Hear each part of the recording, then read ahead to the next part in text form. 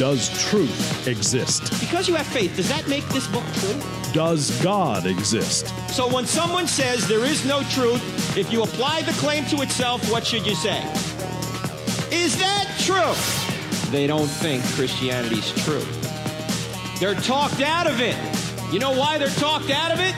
Because they've never been talked into it. Cross-examining skeptical and atheistic views. Welcome to Cross-Examine with Dr. Frank Turek. Warning, this program is going to be rated at least PG-13, maybe even R, for the gruesome truths that we will discuss here today. So I want to give you a warning right up front, especially if there are young children around. You're going to have to explain some of this to them because we are not going to pull away from the truth. What we're going to discuss here is very serious, and it's something that is actually in the news and even in the entertainment culture today. In fact, just Thursday night, I saw the movie Unplanned, put together by our friends over there at Pure Flix. They're the individuals that first gave us God's Not Dead and several other movies. And this movie Unplanned is the story of Abby Johnson, who used to work for Planned Parenthood as a clinic director. And then she saw something which totally changed her worldview. And if you saw what she saw, it probably would change your worldview as well, if in fact you hadn't hardened your heart too far at that point. And the movie deals, of course, with the subject of abortion and the debate that goes on in our culture about abortion. And sometimes there's actually people who have academic debates on these issues, and my friend Dr. Mike Adams has. In fact, he had a recent debate with an abortion doctor who claims to be a Christian, Dr. Willie Parker. And so we're going to talk to Dr. Mike Adams today. For those of you who don't know Dr. Adams, he is the criminology professor down at the University of North Carolina at Wilmington. He's been on this program several times before. In fact, he, along with myself and Detective J. Warner Wallace, do a program at churches around the country called Fearless Faith. And in fact, our next one is going to be out in Southern California in June. So you can check our calendar for that. We're going to be out near San Diego, just north of San Diego for that in, I think, the third week in June, Dr. Adams, myself, and Detective J. Warner Wallace. But today we're going to talk about this issue of abortion and particularly debating the issue and also this movie Unplanned. So it's great to have Dr. Mike Adams with me. Mike, how you doing? Always happy to be with you, and especially at a time right now when lines are being drawn in the sand, and this issue is in the forefront of the national public debate. Now, Mike, you've debated Nadine Strossen, I think her name was. She used to be the head of the ACLU, the Anti-Christian Liberties Union. Thanks. And you had beat me to it. Yeah, you had a pretty good exchange with her probably 3 or 4 years ago. It's up on YouTube. Right. But just a couple of months ago, here in Wilmington, North Carolina, you debated Dr. Willie Parker. Give us a little background. Who is this guy Parker, and how did it come out that you debated him? How did this all get organized? Well, yeah, it's interesting. Last spring, I never heard of Willie Parker before, and he apparently had published this book called Life's Work, a moral argument for choice, in which he was claiming that he was doing abortions in the name of God, that he was inspired. He tells two different stories, by the way. He says at one point that he was inspired by a painting that he saw of Jesus drawing, the line in the sand, the woman caught in adultery.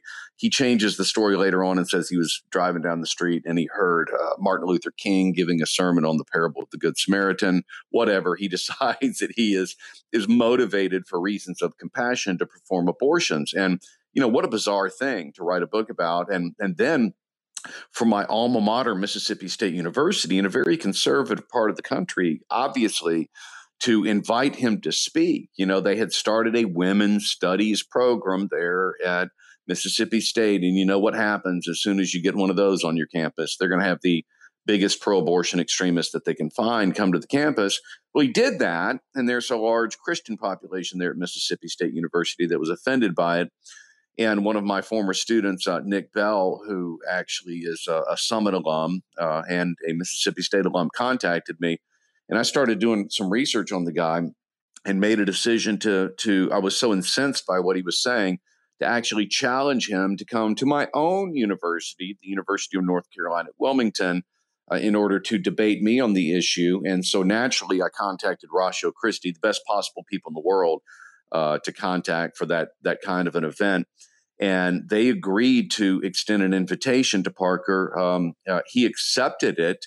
And the event just took place on February 21st. I'm very happy we did it. And it's on YouTube, and we're going to have it on our blog page here, the Cross-Examine blog page here. In fact, by the time you hear this, it'll probably be up there. This debate was a little over an hour and a half long, and you both had opening statements and some rebuttals, and you had an opportunity to question one another, and then you had questions from the audience and closing statements. And this Dr. Willie Parker actually claims to be a Christian, and yet he's performed, by his own admission, thousands of abortions. How does he justify this? Yeah, how does he justify this, Mike? Well, what I did in my opening statement basically was to take a syllogism that I'd heard Scott Klusendorf use. Obviously, Scott's a good friend of mine who I know from Summit Ministries, and he coached me a little bit on this debate and in terms of structuring and filling in some of the blanks. And I decided to approach it with a syllogism he's used many times, that to say that it is wrong to intentionally kill an innocent human being. Abortion does, in fact, intentionally kill an innocent human being, and therefore abortion is wrong. And so what I attempted to do was to attack various contradictory statements he'd made in relation to both that major premise and the minor premise. And so you're asking how he justifies it. Well, really in two ways. Ultimately, he tries to give various incompatible answers on the question of when life begins. He tries to suggest that life is some sort of a continuous process from one generation to the next. And it's very unscientific. He says very weird things in the book, suggesting that life is in a vague state between 22 and 25 weeks, because ultimately he will perform abortions up until 25 weeks. So he does a very science-denying approach to the minor premise, which is that abortion intentionally kills an innocent human being. When it comes to the larger major premise as to whether it is wrong to intentionally kill innocent human beings, he does what everyone does in this debate, and that is to try to posit some sort of a philosophical difference between the adults we are today and the unborn children we once were that would have justified killing them at that earlier stage of development. And so he relies on things such as size, level of development, and degree of dependency. But ultimately, if you watch that debate very carefully, he always descends into legalism. And he says, well, the unborn may be human, but they're not persons, and therefore I'm going to perform these abortions because the law will allow me to do so. And obviously, it's very problematic when we attempt to equate legality with morality in a nation that once approved of chattel slavery, for example. We know that's something that just can't be done. Right. In fact, you brought that up. You at one point quoted Dred Scott, and here's a black man sitting next to you. And Dred Scott, of course, said that blacks are only 3/5 of a person. And you're saying, look, if we dehumanize blacks, as we did in Dred Scott, that's a Supreme Court decision that obviously was decided wrongly. How can you say that Roe v. Wade was decided rightly because it dehumanizes the unborn? And you pointed out, Mike, in the debate that Justice Harry Blackmun, who wrote Roe v. Wade, and this is a quote because I can remember this, he said, "We need not determine the difficult question of when life begins," unquote. He said that in Roe v. Wade. How can you do that? How can you make that statement and decide on abortion? It doesn't seem like you can. Yeah, well, that's really problematic for two reasons. First of all, it absolutely denies what we knew about the science of embryology or about the beginning of life from the science of embryology back in 1973. But Francis Beckwith does the best job of pointing out the even bigger difficulty. The Supreme Court said that the right to choose that a woman has is inextricably bound to the question of when life begins. So if you say you don't know when humanity begins, you don't know when reproductive rights begin. That's right. And we're talking to my friend, Dr. Mike Adams. And I said this is going to be rated PG-13 or maybe even R. You'll see why here in one of the next couple of segments. You're not going to want to miss it because it's important, as difficult as it is to listen to. But I'm Frank Turek. We're back in just 2 minutes with my friend, Dr. Mike Adams. Don't touch that dial. Thank you for listening to the Cross-Examine podcast. This material is made available to you for free by the contributions of listeners like you. If you wish to support future podcasts, just go to crossexamine.org and click on the donate button, or simply use the donate feature directly on our app. Thanks.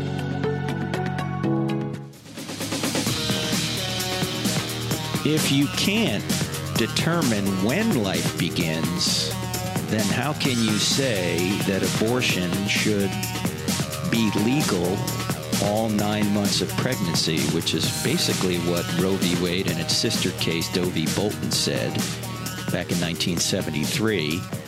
We're debating that issue today, or at least discussing a debate regarding it with my friend Dr. Mike Adams. And, of course, the new movie Unplanned is out. By the way, I went to this movie on Thursday night. There were only 2 seats left in the theater by the time my wife and I got there, or maybe 4 seats. We got 2 of them. And so it's being seen by a lot of people. And let me just say, Unplanned is not a perfect movie, but it's an important and moving movie. It's well done.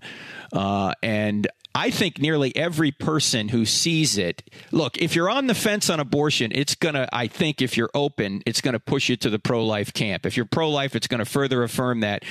If you're pro-abortion right now, it's going to, unless your heart is totally hardened, it's going to really rock your world, because if just half of what this movie depicts is true, and it is, abortion is not something anyone should want to support. And Dr. Mike Adams, my friend here, has debated an abortion doctor who has really performed thousands of abortions, as we'll see here in just a few minutes. We're going to have a clip from the debate. But, Mike, as we were talking before the break, Roe v. Wade basically said, we don't need to figure out when life begins. And you pointed out that Willie Parker, the Christian abortion doctor, is trying to make a distinction between a human being and a person. Now, he admits that killing a human being is what abortion does, but he says it's not wrong because the human being in the womb is not a person. Unpack that for us. Why is that a false distinction? Well, he's just saying that, he's making a legalistic argument. I would say the big problem with it is completely irrelevant to the debate, because if you take a look at the debate, question is printed right there on the introduction and the preview to the YouTube video. The question is not whether abortion is legal. The question is whether abortion is moral. Actually, an example that I gave during the debate was the 1927 case of Buck versus Bell. There was a law in the state of Virginia that said that mentally handicapped individuals could be forcibly sterilized against their will. And that case went all the way to the U.S. Supreme Court. And Justice Oliver Wendell Holmes, certainly no Christian by any stretch of the imagination and a legal positivist, he simply said that 3 generations of imbeciles are enough. Boy, did that come back to haunt us. When that quote was brought up again later on, as Justice Jackson was presiding over the Nuremberg trials, the Nazi defense attorneys raised that specter. They actually brought out that quote and said, listen, you can't condemn us for eugenics because that's legal in the United States of America. Isn't that incredible? So that was just a good example of how that distinction just simply doesn't hold sway. There's a line in the movie Unplanned where the woman, Abby Johnson, comes out of the clinic, and she comes out to the protesters who line the fence surrounding this abortion clinic in Bryan, Texas. And they're always out there praying. Some of them are rude, but some of them are just Christians who are out there praying.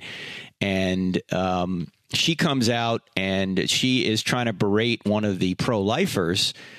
And she says something like, look, there were people fighting for the rights of slaves. There were people fighting for the rights of the Jews in the Holocaust. There were people fighting for the civil rights of black people. And I'm just fighting for the rights of these women who have a right to choose, she said. And the pro-lifer out there said, well, in every case you just brought up, Abby, slavery, the Holocaust, and civil rights, all those things were being done. Those evils were being done, slavery, the Holocaust, and discrimination, racial discrimination, were being done because we dehumanized people And that's what you're doing to the unborn right now. They're dehumanizing them. Absolutely. And so that was a very good line from the movie Unplanned.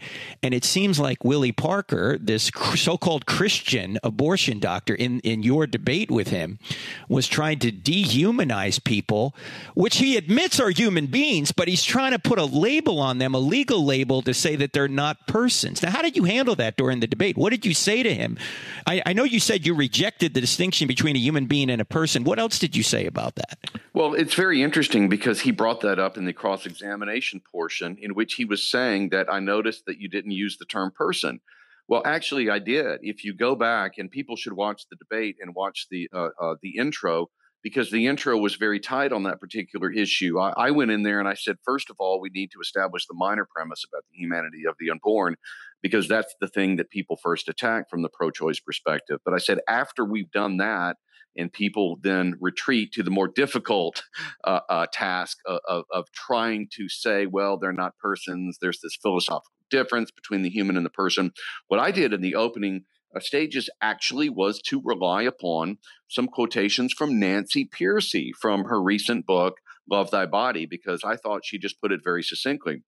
She said that the fundamental distinction between the pro-choice position and the pro-life position is that pro-choicers will try to say that once you become human, you're not a person, because somehow you're excluded until you kind of prove that you can do something. I mean, you have to acquire some sort of a function out there that gives you value. But the distinction from our position, from the pro-life position, is that everyone's included. That from the point that you scientifically become a human being, you're in. You have the full rights and full status of a full member of the moral community. And the reason why I started off that way is, you notice what Nancy Pearcey is doing is she is using their language of inclusion against them. And I just thought what was odd was that when we got to the point of cross-examination, where I went first and Parker went second, he acted as if he didn't even listen to my opening statement. And so I just reiterated that I refused to accept the distinction, and that allowed him to eventually stutter and stammer and sputter and fizzle out as he sort of repeated himself and was unable to come up with a philosophical justification that I hadn't already dealt with. Well, scientifically, as you point out in the debate, we're talking to Dr. Mike Adams about his recent debate with a medical abortion doctor. Do those things go together? I don't know. Is he an MD, Mike? Is he an MD? Oh, yes. Okay, so he's an MD. Okay, so he's an abortion doctor. Now, you don't need to be an MD anymore in New York, tragically, to do abortions, because Governor Cuomo up there decided that he's going to make it less safe for women to get abortions, and I guess because he wants more abortions to happen. So now you don't even have to be a doctor. In any event, right? Dr. Willie Parker tried to draw an artificial distinction between a human being, which we know, as you pointed out, scientifically happens at the moment of conception, and this kind of invented category known as a person, in the sense that there's a distinction between a human being and a person. And you pointed out, no, if you're a human being, if genetically you're a human being, you are a person. This just allows them to dehumanize people by using the term person, even though we would normally say the term person would humanize someone. In this case, they're dehumanizing them by saying, well, they're not a person because they don't have certain functions. Well, look, a child who is 10 days old doesn't have much function to him or her at that point either. So how does functionality, if he uses functionality to determine whether somebody is a person, a 10-week-old baby, maybe even a 10-month-old baby doesn't have much function. So how would he deal with that objection? Well, most don't deal with it honestly. They just ignore it. The only person I know who regularly deals with that honestly, who is a famous pro-choice philosopher, is Peter Singer. He recognizes that when you sit there and talk about things like size, level of development, a degree of dependency, that those justifications for abortion also will justify infanticide. And so at least he says it, and he tries to Parker does what most pro-choicers do, and that is simply try to ignore the implications of his argument. Well, there's just some people out there that can't handle the truth. I want the truth. You can't handle the truth. Well, he can't handle the truth, apparently, Mike. You gave him the truth, and he didn't want to handle it. He wanted to go his own way. And let me just say right up front that every one of us in our lives have done this and have probably, or maybe even doing it now, that we suppress the truth and unrighteousness. We want to go our own way. We want certain things that we can't have by doing things rightly, so we sin. We suppress the truth to do our own thing. And Paul unpacks this beautifully in Romans chapter 1, verses 18 to 32, that we suppress the truth to get what we want. And I'm not saying this in a condemning way. Well, if I am, I'm condemning myself too, because we all do this. We all suppress the truth to go our own way. And Mike, it's got to be enormously tempting for a person who has an unwanted pregnancy to take the easy way out, what they think is the easy way out of an unwanted pregnancy. And this, by the way, was beautifully illustrated in this movie, Unplanned. I mean, the temptation is so great because it seems like the weight of a difficult and unwanted future can be lifted off of you right in what is described as a short and safe medical procedure. Unfortunately, as you know, it's a lot more complicated than that. It's not just a medical procedure. It's like sex itself. The act just isn't physical. It's emotional. It's psychological. It's moral. It's spiritual. It's so much so that abortion has massive long-term negative implications, obviously for the baby, but also for the father, the mother, and society as a whole. And we're going to get into that here as we go further. Now, right after the break, we're going to play this, Mike, but you decided to be very graphic with this in this debate with Dr. Willie Parker, the abortion doctor. What did you show and what did you say? I actually, first of all, in my opening statement, I had shown a short clip that Scott Klusendorf uses all the time, which is on caseforlife.com, which just shows abortions after 7 weeks, 10 weeks, and 24 weeks. But then in the cross-examination, I decided to use graphic quotes from Justice Kennedy. When he denied that they were medically accurate, I actually pulled out an abortion manual, which was written by Dr. Warren Hearn, and it describes in graphic detail the kind of D&E procedures that he actually uses and relies upon in his daily practice. And I read directly from a how-to manual on how to perform abortions. And at that point, Dr. Willie Parker was absolutely trapped. Well, what we're going to do is right after the break, we're going to play that clip for you, the debate between Dr. Michael Adams, my guest today, and Dr. Willie Parker, the so-called Christian abortion doctor. We're going to play the clip that Dr. Adams actually read.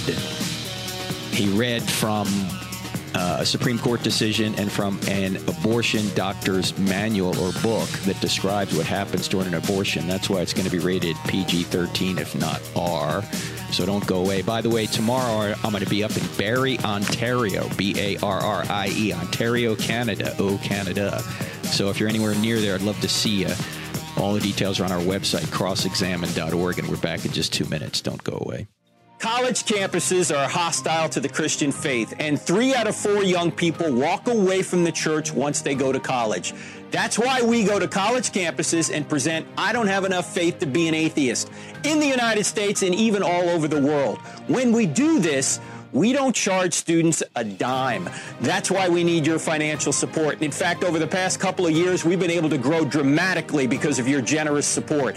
And 100% of your donations go to ministry. 0% go to building. So when you give to Cross-Examined, you'll be giving to help us go reach young people where they are. Would you consider giving today? Thank you so much, and thank you so much for what you've done already.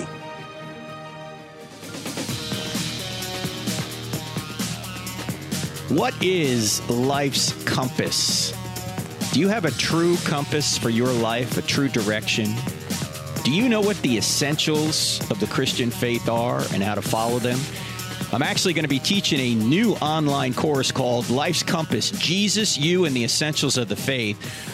All the details are on our website. If you go to crossexamine.org and click on online courses, You can see what it's all about. We're going to answer questions like what's wrong with the world? What is the Bible all about? What's the evidence that God created the universe? How do faith and works relate? How do faith and reason relate? What are 6 mistakes we make when interpreting the Bible? What are the essentials of salvation? What do you need to do to be saved? And so many more essentials. This is actually a 17-hour online course, and if you take the premium version, you'll be online live with me via Zoom video for 7 Q&A sessions. It starts in early May, but you got to sign up before we run out of seats. We try and keep the class small enough so you can interact with me and the other people in the class. So sign up quickly. Go to crossexamine.org, click on online courses. Again, the course is called Life's Compass, Jesus, You, and the Essentials of the Faith. How do you get a true compass, the compass that God has set for us, so we can not waste our life and live a life that will know God and make him known? And we're going to cover so much in this course. I've been to church so many times, and I've never really heard anybody go over the essentials of the faith, and that's what this is really about. It's not just the essentials of belief, but also how do we defend the Christian faith so we can share it with others. So check that all out on our website, crossexamine.org. Let me now get back to my friend Dr. Mike Adams. We're talking about a debate he had with Dr. Willie Parker. And Dr. Willie Parker, claims to be a Christian, but has performed thousands of abortions. And Mike, you not only showed a video of a aborted baby that Scott Klusendorf has shown many times in his abortion debates, but you then described an abortion procedure from Dr. Warren Hern. Now, who is Dr. Warren Hern? Well, it's interesting. I actually started during the cross-examination by bringing up Justice Anthony Kennedy and one of the Carhart decisions that dealt with the issue of partial birth abortion. Mm-hmm. For some reason, Kennedy decided in the dissent in the first case to come along and actually quote and not only talk about D&X procedures, which is partial birth abortion, but also D&E procedure, which is dilation and evacuation. Those are earlier. Those are the kinds that Willie Parker performs. And in that quotation from a Supreme Court case, Kennedy describes the D&E procedure as one that involves slow and methodical dismemberment in which a living fetus slowly bleeds to death. So I actually read that to Willie Parker, and he said that's not medically accurate. Well, actually, I'm going to play it here in just a minute. I know he said it's not medically accurate, Mike, but then he went on to say, but dismemberment does happen. So how is it not medically accurate? Yeah. He contradicts himself in a lot of ways. And so, but you'll notice what happens then is I said, okay, well, he was trying to suggest, well, that's just a lawyer and that's not a doctor speaking. So I had read the entire book, Abortion Practice by Warren Hern. You should have seen the crazy looks that I was getting in coffee shops the month before this debate. Where I'm reading an abortion manual in public, and I'm like, no, really, I'm not one of those guys. I'm on the right side. But then as I started to read from that, the truth became undeniable, didn't it? Well, let's and let me set it up right now. I mentioned at the top of the show, this program is at least PG-13, if not R. So if you have young people listening, you're going to have to explain to them what's going on when we're done here. But this is a 4-minute clip.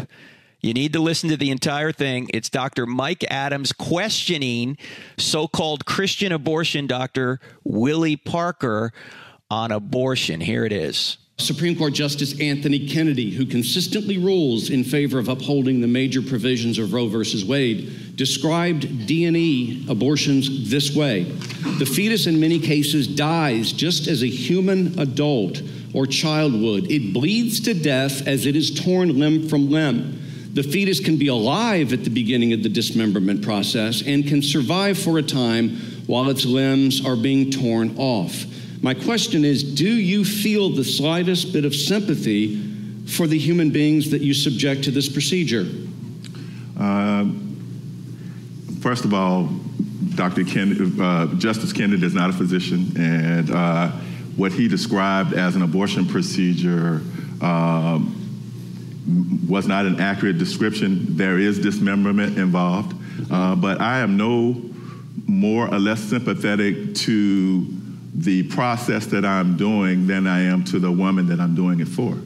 When I do an abortion, I am clear what she has asked me to do for her. Mm-hmm. I am clear that she's asked me to remove a fetus from her. I am clear that in your terms, it is intentional killing of a fetus. But because it is not a person, that is why if you were to call the police on a day that I'm doing abortions, they won't come, because abortion is not murder. So I have sympathy for the person that I need to have sympathy for, and empathy and compassion, and that is the woman for whom I'm doing the procedure. If I had moral misgivings about what I was doing, it would be difficult for me to do it.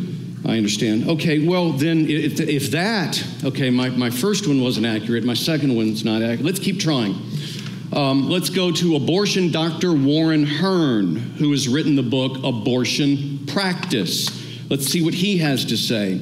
On page 142 of his book, he describes doing a D&E abortion, in which he says, as the skull is grasped, a sensation that it is collapsing is almost always accompanied by the expulsion of white brain matter from the skull.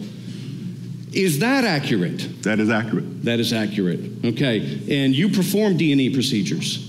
I do. Okay. So when you crush a human skull, it's not really gray matter, it's white brain matter that oozes out? What's your point? No, I'm asking you a question. Is the brain matter that oozes out when you crush a human skull white? What does it matter? What does it matter? Yes, what does it matter? I get you're going for theatrics, and you made your point. I am going for medical accuracy, okay, because you said I wasn't. Okay. So I went to an abortion manual. That's what I did. So I responded to your criticism. You've described what I do. So what is your point? My point is that it intentionally kills an innocent human being. Would you concede the point? I started my first concession was to your first two syllogisms, okay, that abortion kills a human being. It is the intentional disruption of a pregnancy that kills a human being. And I made the distinction in that's why I asked you to be more precise in your definition of why you say abortion kills a human being, but you've never said abortion kills a person. Okay, well, you can ask me about that when you ask questions. Just one final question. How many innocent human beings have you intentionally killed in your life's work? I don't know. I don't measure my work. I don't. You've lost count.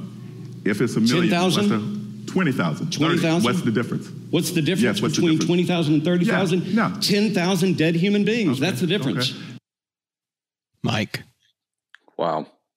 How did the audience respond to that exchange, do you think? I haven't heard that since that evening. And boy, I am thankful that I was told to do research on this guy heavily before I got into it, because I had found some similar exchanges there where he'd said, what's the difference? And I was able then to lead him exactly where I wanted to lead him.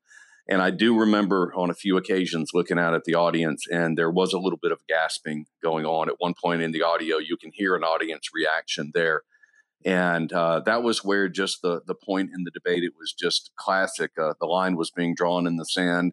I'm very thankful also for, by the way, for Seth Dreyer of Created Equal for taking that exchange and compressing it into a good 2-minute video that's made the rounds on the internet, because it really defines the reality of the horror that we're dealing with, doesn't it, Frank? Yeah, and this is why it really puzzles me that someone who claims to be a Christian, or maybe just a human being, would do this over and over again. Well, maybe it shouldn't puzzle me, because this is what Paul talks about in Romans chapter 1, that we can suppress the truth to the point where our thinking becomes futile. And not only does our thinking become futile, we get to the point where God gives us up to our own desires, to the point that then in verse 32 of Romans chapter 1, he says, not only do we continue to do these things, we give hearty approval to those that practice them. And you actually played another video in this debate, and we're talking to Dr. Mike Adams, his debate with Dr. Willie Parker, of Willie Parker applauding somebody who was celebrating her abortion. Yeah. Mike, yeah.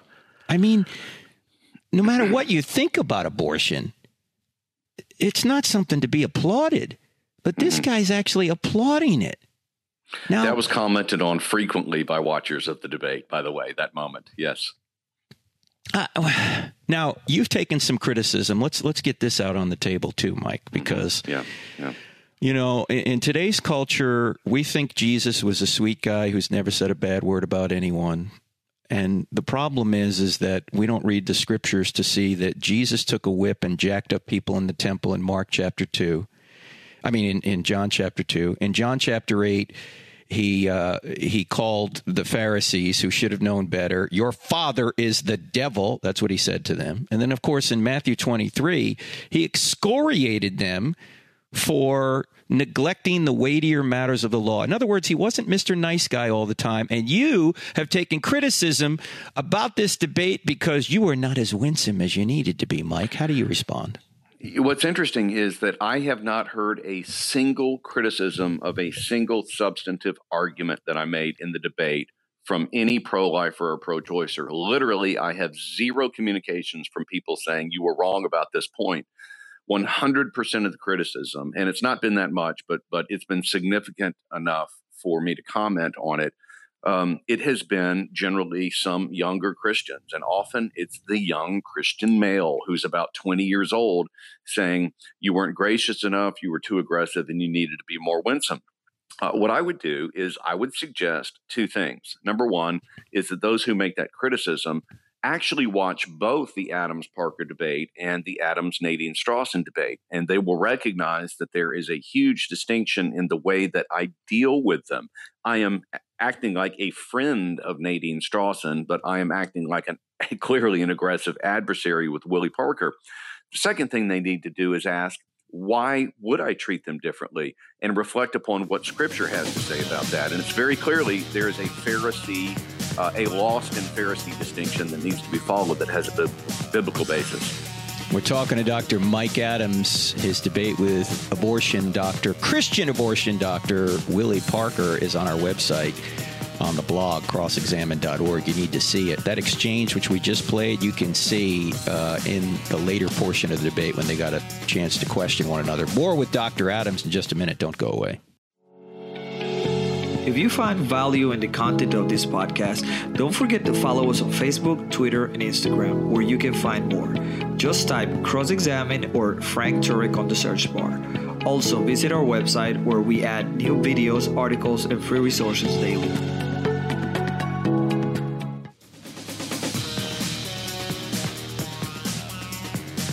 I mentioned at the top of this program that something happened in the movie Unplanned.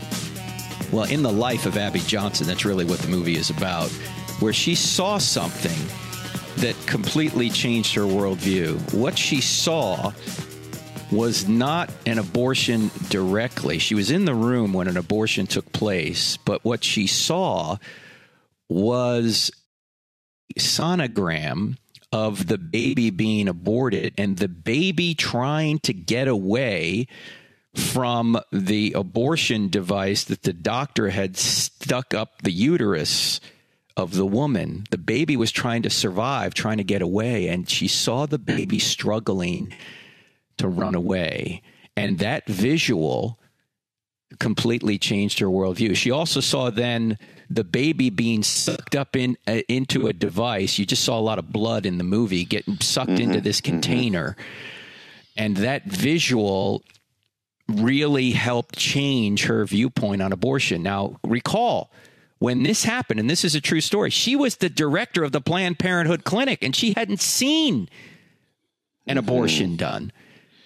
Now, Mike, we're talking to Dr. Mike Adams. Mike, sometimes people say don't show pictures. It just turns people off. Just talk about the facts. But there's something about visuals that can move people, and the visuals are the truth. So what do you say about using visuals? You obviously use them. Why? Well, it goes back to Emmett Till. I teach a course at UNC Wilmington called Trials of the Century when I talk about some of the most important trials in American history. One of those is Emmett Till, who was 14 years old and brutally lynched when he was staying with his uncle in Mississippi in 1955, whistled at a white woman, probably asked her out on on a date. He was apprehended in the middle of the night and absolutely brutally lynched. And what's interesting about that case is, obviously, the white jury let the guys go, and that was a tragedy. But the bigger deal that comes from the case is that the mother was so incensed, she demanded an open casket funeral. And people such as Rosa Parks actually looked at that and decided, Rosa Parks, that caused her to refuse to comply with the segregated bus law. You remember she wouldn't give up her seat in Montgomery just 2 months after that verdict. And it really exposed the horror of what lynching is. And no one would look at Mrs. Till in that case and say that she had done something immoral because she had shown how graphic that lynching was. So why doesn't that same logic apply to the issue of abortion as well? We can definitely show people what this thing is and make sure that they understand what they're supporting. That's what happened to Abby Johnson. I know for a fact that there were students at my debate who watched that film who walked out afterwards and said, I can't support abortion anymore because previously I did not know what it was, and now I do. I know it's effective. It changed my heart as well. Well, when you see your debate, because you're going to show a video of the remains yes. of an aborted child, and then you're also going to describe what an abortion actually is, which we just played the clip in the last segment. So when they watch your debate with Dr. Willie Parker, that will be helpful.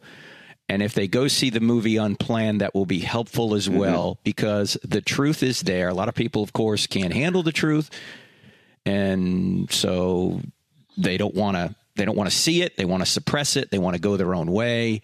But once you know the truth, if your heart isn't completely hardened, if you're not on the other side of Romans chapter 1, if you're not on the dead side of Romans chapter 1, if your heart is still redeemable, once you know the truth, I don't think you'll have an opportunity to support abortion anymore. I think your heart will be changed if you really look at the facts. Now, there was an abortionist by the name of Bernard Nathanson that was that his worldview was changed as well. How so, Mike? Can you explain what happened to Bernard Nathanson? Yeah, Bernard was Jewish, but only ethnically Jewish. He was an atheist and living in Manhattan, and not only living in Manhattan, but he was also presiding over an abortion clinic there. I mean, I think that abortion clinic probably presided over 100,000 abortions, probably, but he performed them personally as well.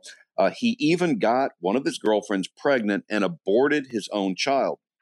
But then, as ultrasound technology began to develop, he actually saw a detailed, sonogram of ultrasound of it actually taking place, and he also saw something similar to what Abby Johnson had seen. He noticed that it was more than a reflexive reaction. There was this active attempt of the unborn to get away from the medical instruments. And so he converts not only on the issue of life, but he also becomes a Catholic, and he becomes one of the greatest pro-life apologists in the history of this country. And he made a film called Silent Scream back in 1983. 10 years after that, when I was a pro-choicer, a good family friend of ours by the name of Lisa Chambers, the best family friend we've ever had, was concerned about my spiritual well-being, sat me down and talked to me about the abortion issue for only 10 minutes. And she described that film and said, I would urge you to go watch The Silent Scream. What do you think happened? I watched it a couple of times, and eventually I changed my mind and became not only the advisor of the pro-life club at UNC Wilmington. I travel the country and speak on the issue of abortion and do these debates simply because one person had reached out to me for 10 minutes and knew that they had to get down to the central issue of what is abortion, what does it do, and that involves the central question, is the unborn human? Now, Mike, Planned Parenthood, we still fund them. Why?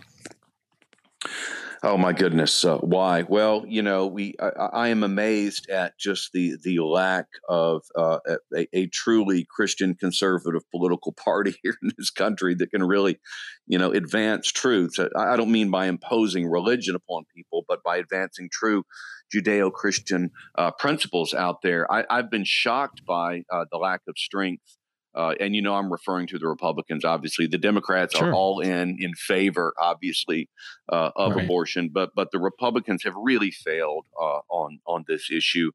We should not be funding them at all. They make the argument, of course, that Planned Parenthood comes along and says, well, it's only a small percentage at the time. 3% that we're actually dedicating to abortions. But I'm certain that the Nazi Party, only spent about 3% of their time actually incinerating Jews. I mean, seriously, it's an offensive argument that they're using. And I can't give a rational answer except to say that cowardice rules the day in American politics. And I think probably it goes back to the church continuing to not understand the connection between what they do on Sundays, and the political arena. And by the way, friends, this is not just a religious argument to say that you're against abortion. We're not trying to legislate religion. We're not trying to tell people where, when, how, or if to worship. We're not trying to tell them they have to be a part of a certain church or any. We're not trying to legislate religion. We're legislate morality, and that's what everybody's trying to do. In fact, the other side on this issue thinks a woman has a moral right to choose. Well, look, if God doesn't exist, there is no right to anything. There's no moral right to anything. There's no moral right to abortion. There's no moral right to life. There's no moral right to anything if God doesn't exist. That's why I just find it incredibly audacious that a doctor, Willie Parker, who claims to be a Christian, could claim that a woman has a right to an abortion. Well, where is he? He actually thinks God wants people to abort their own children, Mike? Is that really the case? Yeah, well, it actually gets worse than that, because he says that there are absolutely no moral absolutes in his book. And so it gets down to him. There are no moral absolutes in his book, but he thinks a woman has an absolute moral right to choose an abortion? How does that compute? It is. I will tell you honestly, only read his book if you're a debater and you need to really understand their position. But it is an absolutely incoherent worldview. And the book just reads like, Ulysses by James Joyce. It's stream of consciousness. And he seems to forget on one page what he wrote on the last one. So there is no rational analysis, because these folks have not only abandoned God and the tradition of Jerusalem, the Judeo-Christian tradition, but they've really abandoned Athens as well, and the whole idea of rational logic. Yeah, and you'll see it in the debate. The debate is between my friend and guest today, Dr. Mike Adams. You can see it on our website, crossexamine.org, with a man who claims to be a Christian, Dr. Willie Parker, who's actually aborted thousands. Tens of thousands. Tens of thousands. It's by his own admission. Now, I'm questioning how this guy could be a Christian if he doesn't believe in moral absolutes, because if there are no moral absolutes, there's no such thing as sin. If there's no such thing as sin, then Christianity is irrelevant, because there's nothing to be saved from. We shouldn't get any punishment for anything we've done. Right. This entire worldview that this gentleman holds is just irrational. And it's even worse than that, because in the book, he says there is no right version of Christianity nor any right interpretation of Scripture. And what do you think he does after that? He says, I do abortions because of the Good Samaritan. He's quoting Scripture. It's incredible. Mike, this is just... Now, look, we have to say this, and we should say this. If you've had an abortion, there's forgiveness under the cross of Christ. Not just abortion, any sin. That's the whole point. That Christ can save you from anything you've done. We're not here to condemn you if you've had an abortion. We're here to ensure that people who are thinking of having an abortion won't do it, because it's not only immoral, but it's going to create all sorts of trouble for you in the future. And we're running out of time here, so we don't have time to get in all those implications of abortion, negative implications. But there are plenty of people wanting to adopt. If you don't want the child, then you'll be able to find somebody who will. Mike, how can people get a hold of you if they want to learn more? Well, I write for the Daily Wire, and you can also follow my Twitter account, Mike S. Adams.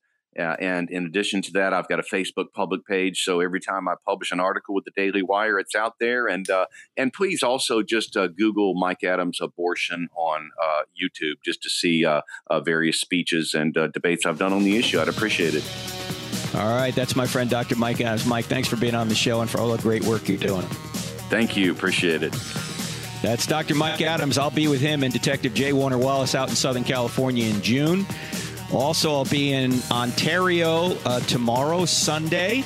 And don't forget about the Essentials course coming up next month. You'll see it at crossexamine.org. Click on online courses. See you next week, friends. God bless.